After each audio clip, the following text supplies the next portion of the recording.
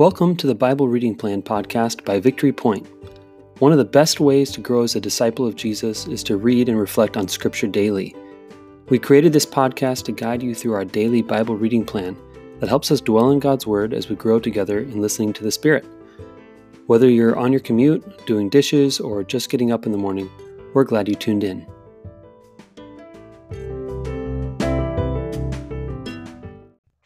Good morning. It's Tuesday morning, the 7th. It's April 7th, and it's day 175 of the quarantine. Just kidding. That's what it feels like, though. Hey, I am back. We are back with the Bible Reading Plan podcast, and we've got Matt Yount here as our guest, the lead pastor of Victory Point Ministries extraordinaire. And Matt, how long have you been at Victory Point? I think it's coming up on 16 years this summer. Okay, how did you first get involved with Victory Point? Oh boy, it was Steve Rusticus invited me to have lunch with him at the Crazy Horse back in 2004. And I had known of Steve. Actually, he had worked at the church I was working at that time, and but we were never contemporaries together. And he just shared with me a little bit about Victory Point and how they were on the search for a youth pastor, and wondered if that's something that would turn my head, and it totally did. As I heard more about who Victory Point was and the kind of church they were trying to be, and got to know the team, it's one of the best decisions I've ever made, is saying yes to that invitation. I'm so humbled and blessed to be part of the Victory Point family. Yeah, and you've raised your family at Victory Point, basically. Yeah. So, Reese would have been 6 years old. JC was 4, and Levi was 2 when we came to Victory Point. What do you wish you could tell yourself back then? I mean, it's a different leadership context when you first joined Victory Point. How would you talk to your old version of yourself before you started working at Victory Point? Oh boy, that's a great question. One I'm not prepared for, but one, I think just as I've kind of grown and matured over the years, I would want to remind myself to just make the main thing, just make disciples. I think in my early days, especially, I was so focused on so many things that weren't necessarily discipleship, but were important to me at the time. And I look back with clarity and realize, it's just about relationships. It's just about loving God and loving people. And if you can just do that well, kind of the Great Commandments, and then the Great Commission as well, just center on those things. Make the main thing the main thing. Yeah, that's good. Simplicity, kind of returning back to what's the most important. Well, today we're going to be reading from the Bible Reading Plan, and we're reading from John 12, verses 20 through 36. Matt, do you mind if I take this? Yeah. And I can read it, and then we can just reflect on it. All right, John 12, verse 20. Now among those who went up to worship at the festival were some Greeks. They came to Philip, who was from Bethsaida in Galilee, and said to him, "Sir, we wish to see Jesus."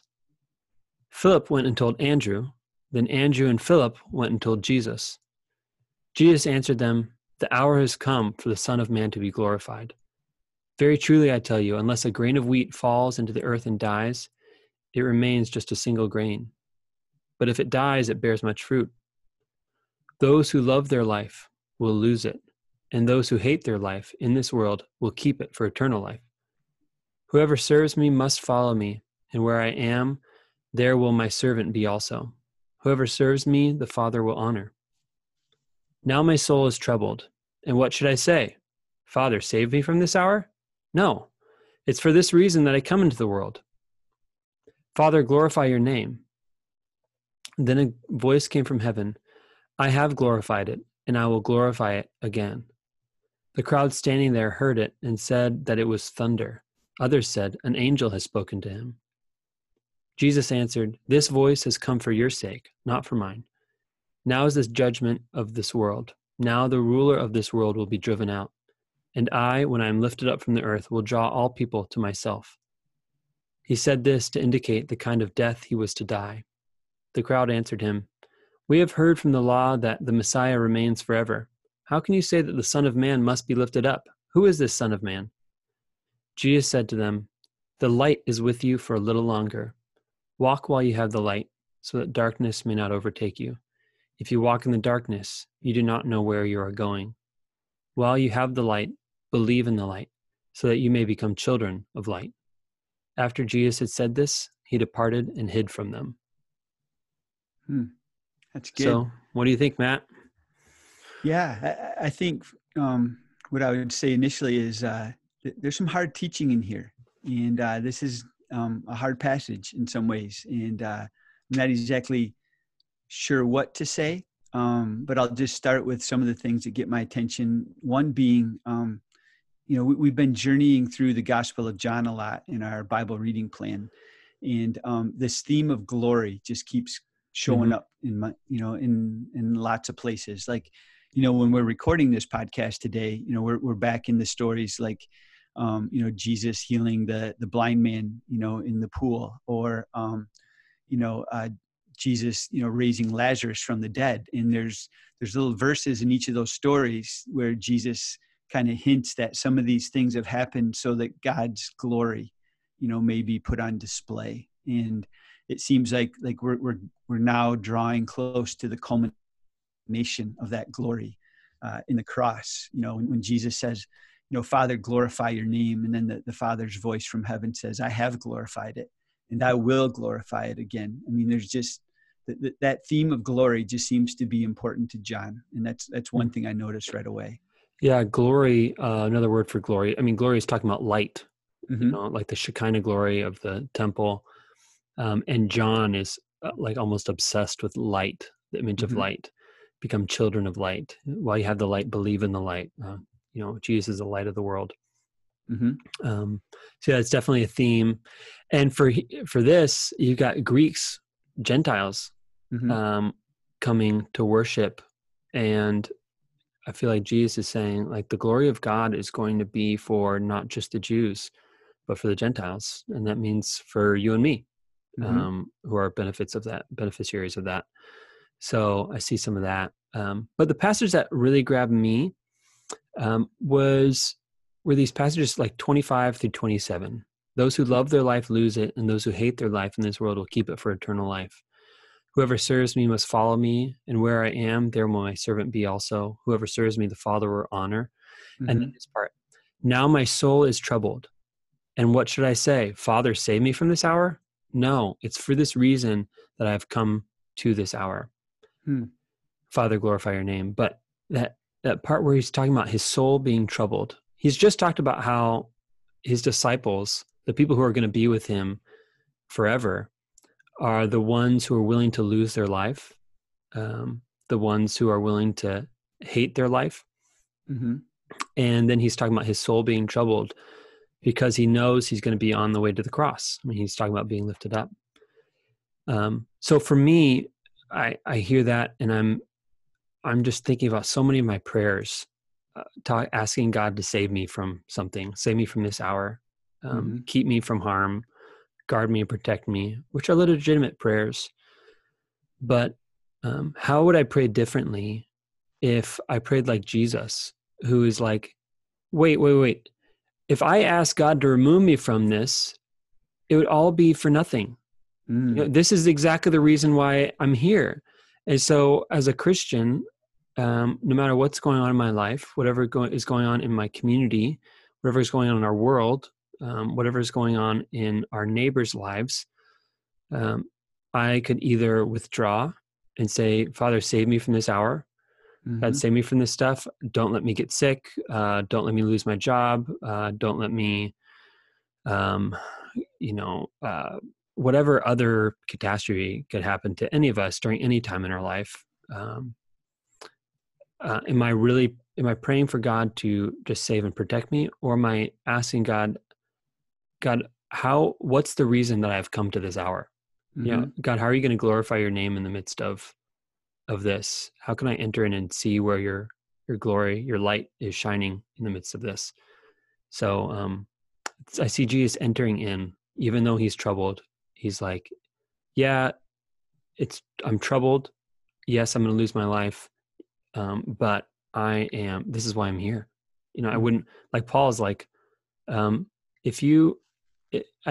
could ask God to take me into heaven right now, but then why I want to be with you guys because I'm here for a reason, so just having that sense of purpose, a sense of God has sent me here for a reason, sense of endurance for the sake of others, for the sake of the gospel. So that was the part that was kind of sticking out to me immediately.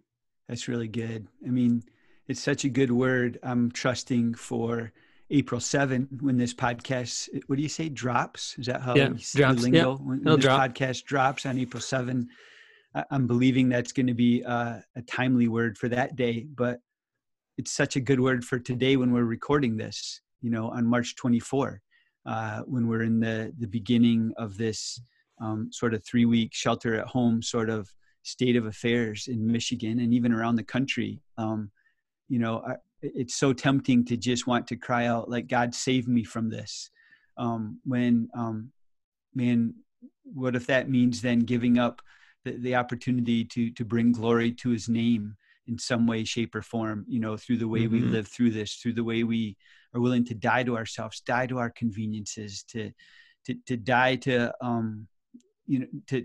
lose things for the sake of gaining, the revealing of God's light and his glory in our lives and in those around us. I mean, that I think a pivot verse, as I reflect back on what you read, is verse 24. Just that imagery, that metaphor, like, very truly, I tell you, unless a grain of wheat falls into the earth and dies, it remains just a single grain. But if it dies, it bears much fruit. And I can't help but think of Jesus. I'm not saying he fell to earth from heaven. I mean, he willingly chose to come from heaven to earth, to enter into our world. But in a sense, like, he's given up heaven and taking on earth and kind of falling into the earth and lives to die, and through his death bears eternal fruit for the world, for creation, redeems everything.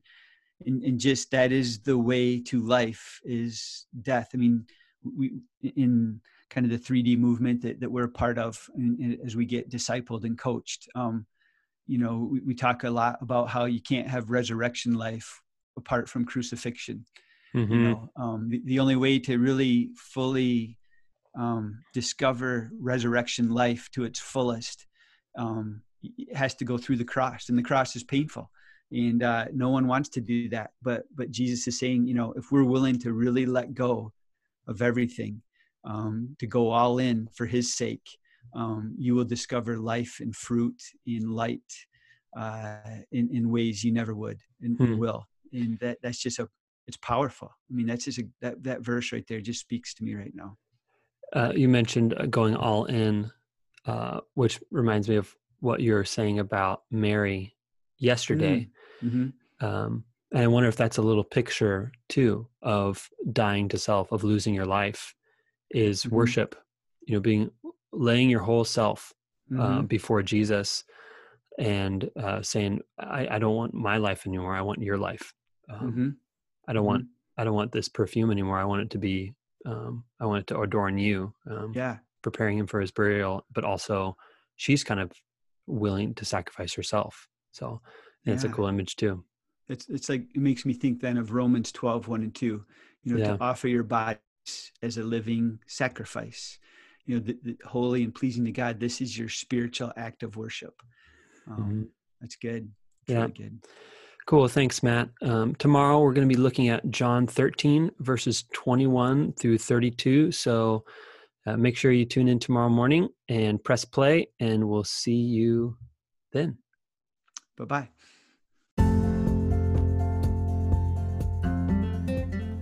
Thanks for listening to the Bible Reading Plan podcast. If you have any reflections on the scripture we just read, please click the link in the show notes to leave us a voice message. We'd love to hear from you. Let me send you on your way with a blessing. The Lord bless you and keep you. The Lord make his face to shine upon you and be gracious to you. The The Lord lift up the light of his countenance upon you and give you his peace.